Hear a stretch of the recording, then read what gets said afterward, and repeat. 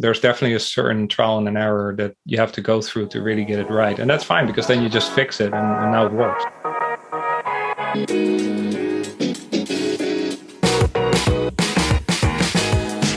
Hello and welcome to the PyBites podcast, where we talk about Python, career, and mindset. We're your hosts. I'm Julian Sequeira. And I am Bob Beldebos. If you're looking to improve your Python, your career, and learn the mindset for success, this is the podcast for you. Let's get started. Welcome back to another PyBites podcast episode. This is Julian, and I'm here with Bob. How are you, man? What's up, everybody? Going well. Thanks. How are you, man? I'm good. End of a week. It's been a long week, but a successful week, as always. Very happy to be going into the weekend. So let's get this episode done. It was a long week, which explains the reason we only got to record on Friday. But, we got to ship it. We just got to get it out. Ship it. Ooh. Ship it. Nice. What are we going to talk about?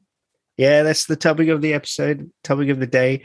We wanted to discuss that concept of just shipping it, just getting your code out there, just getting your stuff out there. And yeah, it does touch on perfectionism a little bit, but we're going to link it a little bit more with code this time. So, Bob, you have some examples of shipping it. Well, before you jump in, actually, just what does it mean to you? To me, it means getting your code out there, at least the first iteration, fast, without it being perfect, because you acknowledge that you will have to iterate over it and that you're really going to understand and improve it when the code hits the real environment, the real world, and gets real users to use it. Yeah, totally agree. Is that a good definition? Yeah, that'll do. That'll do. It's one of those things at work and in companies and places where they push code. They say, "Oh, ship it." That's when it's ready to ship. And there's this feeling that we all have that in order to ship the code, it has to be perfect. All bugs have to be out of the code. Every single feature imaginable needs to be implemented in every possible configuration. And, the reality is that's never going to happen. Not unless you have a team of 7,000 developers or something. The reality is for most of us, it's just perfectionism to think that way. It means we'll never actually ship a final product. So it really is important to find that balance. You do have to ship quality stuff, of course, get some decent product out there and some code, obviously, but there's no need to wait for everything to be perfect. So, Bob, when it comes to shipping it, you have an example from just this week, right? Okay, so yeah, we made an exciting new feature on the platform. No, not on the CodeChannels platform, on the PyBites Books app, which is another application we run, and it was about importing a Goodreads CSV export. So you now can import your Goodreads books into our PyBites Books app. It will convert those books into our books. We used Google Books API. It was an interesting feature. And definitely we hit some issues as we were rolling it out into the test environment. And grateful we did. Yeah, and it was one of those things where if we'd waited weeks for QA testing, if we'd waited, this is our project, right? This is something that isn't going to destroy the world if it falls over. What we wanted to do was just give people an option that they had asked for. And if we'd sat there and waited and really struggled with perfectionism, instead of just getting something out there, just pushing the code, it wouldn't be where it is today. So when we shipped it, Bob, what worked and what didn't? Yeah, so locally, interestingly, I had it almost working with concurrent futures, which I managed to very proudly convert 200 books in 2 seconds. But then, of course, the Google Books API said, you're not going to make 200 calls in 5 seconds. So we hit the API rate limit. So we got that out first locally. And move to Celery task queue and sleeping a little bit between requests so that we didn't hit that API, Google Books API limit. That was still local.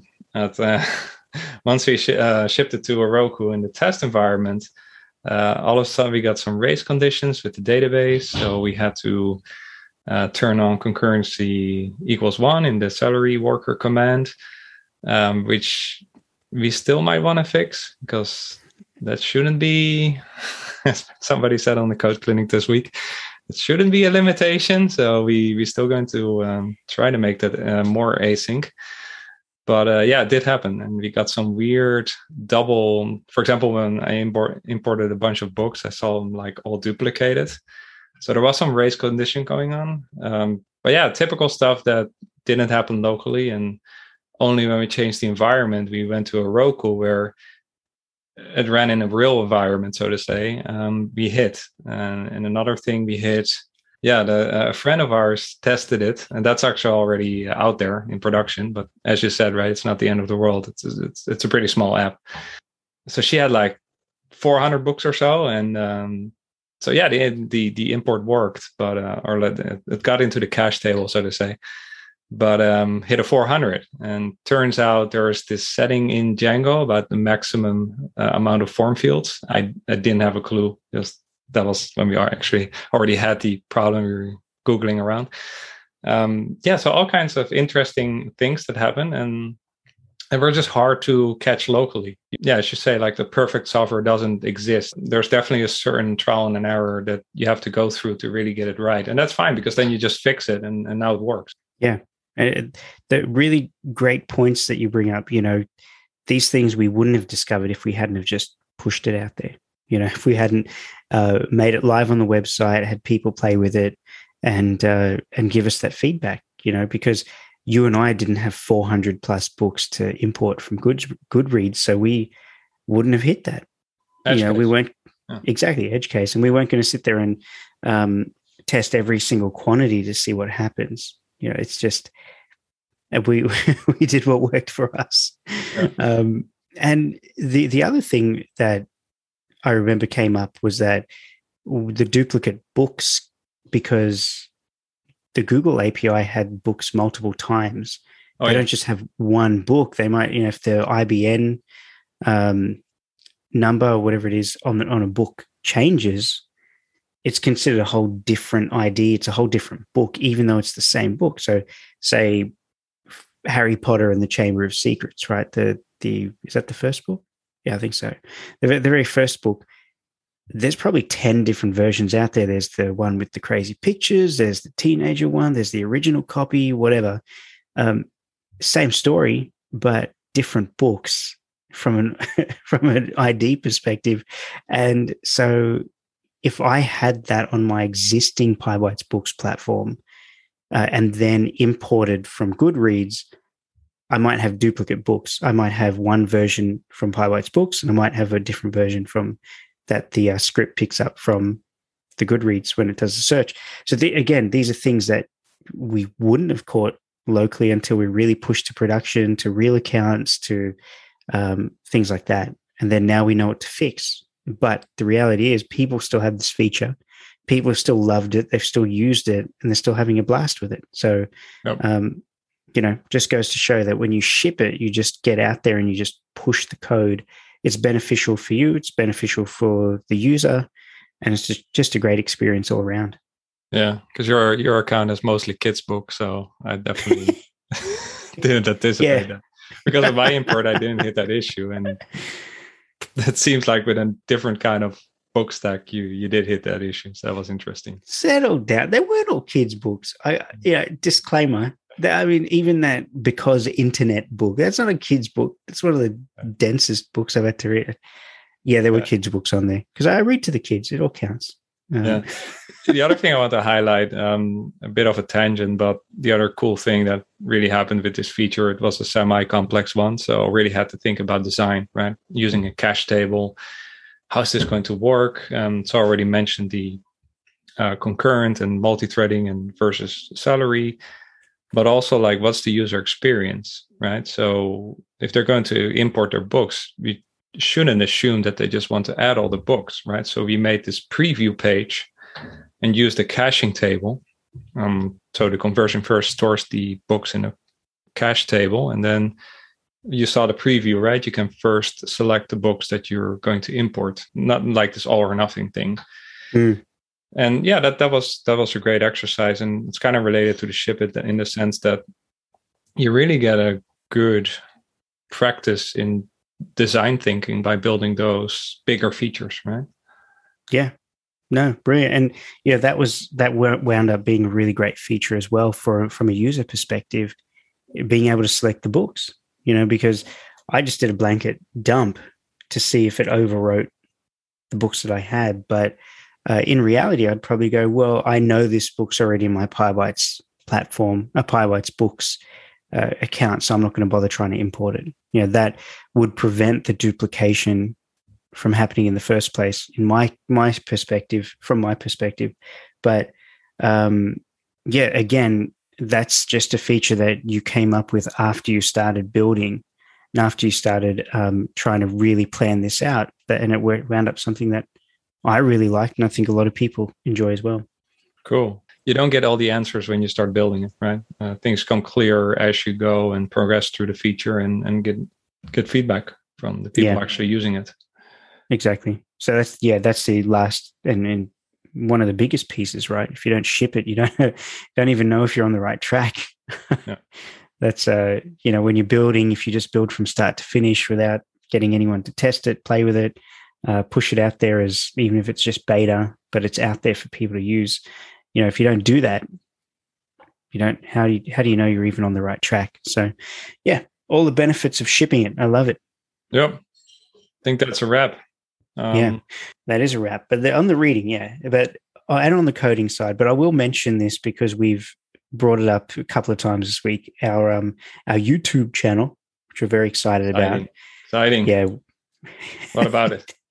Well, we decided, for everyone listening, we decided that we need to do more video content. We've had a lot of people appreciate the, screen shares of code, of writing code, the mindset talks that we do, all sorts of things. And people just want to see us and do more. And, we're humbled by that. We appreciate it. Thank you. But it means we have to jump out of our comfort zones, as we've talked many times on this podcast about. So we're eating our own dog food here. We're pushing ourselves out of the comfort zone. We're making the channel better. We've already had designers create new images and all that stuff. So it actually looks kind of slick. We're very proud of it. And we've set ourselves a lofty goal. What is it, Bob? Tell me. So we were at 400 or 500 subscribers. I think it's about 500. Yeah. Yeah. 2 weeks ago, 1 week ago. And now we want to bump that up to 1,000 by the end of September, I think. Yeah. So that to us was completely arbitrary, but it was a stretch goal. To get to the 500 subscribers that we had on YouTube at the start of the week, I don't know, that was just random. It just happened organically, right? But now we're making this concerted push. We thought, well, let's shoot for the stars. So we said, let's double it in a month. So that's what we're doing. So if you haven't checked it out, look at the notes below this podcast, and check out the channel and subscribe. And we'd really appreciate it, because then we know that people want to see more of our content.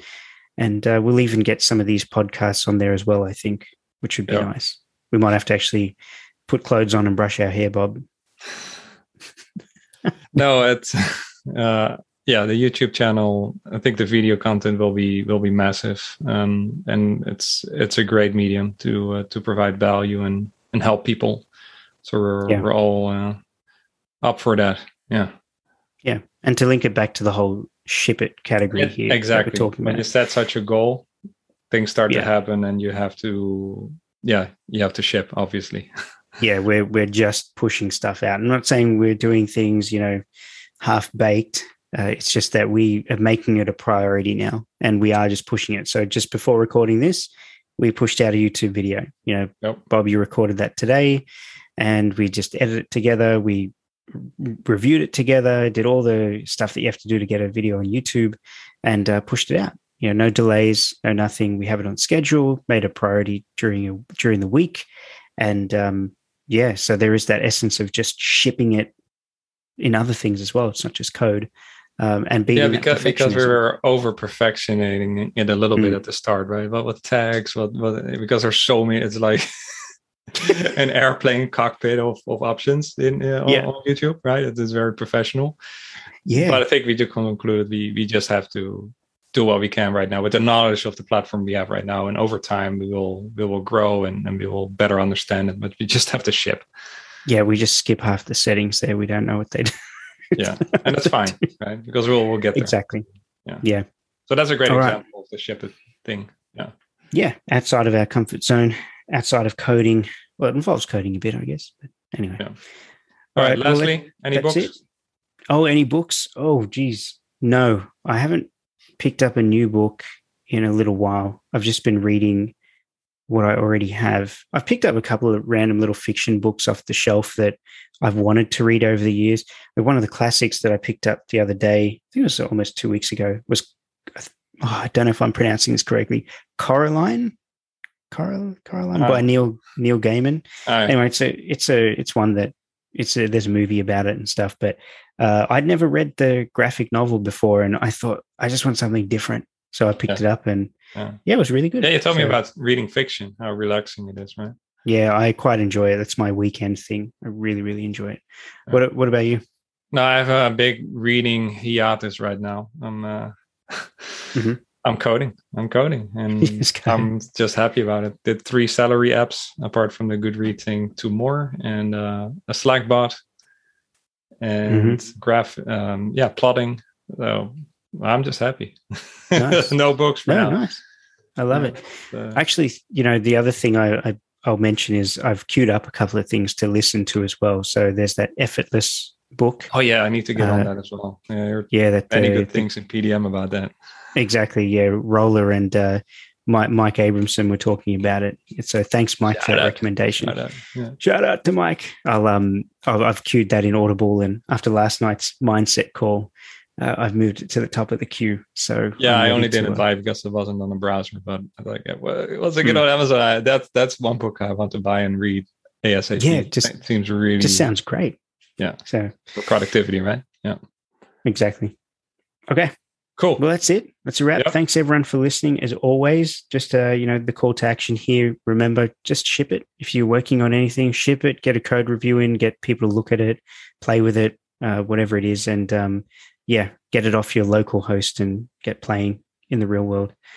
So I think that's exactly powerful. Ship it, and if you still find that difficult and you need some help, hope it's clear by now. We're very open, and we love the discussions with the community, with you. So hit us up on Slack or book a call with us. We're happy to give some more assistance and dive in.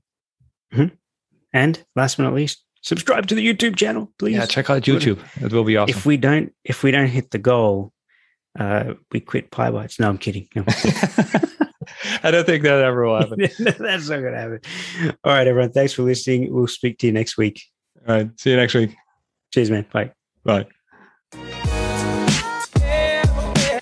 We hope you enjoyed this episode. To hear more from us, go to PyBites/friends. That is pybit.es/friends. And receive a free gift just for being a friend of the show. And to join our thriving Slack community of Python programmers, go to pybites/community. That's pybit.es/community. We hope to see you there and catch you in the next episode.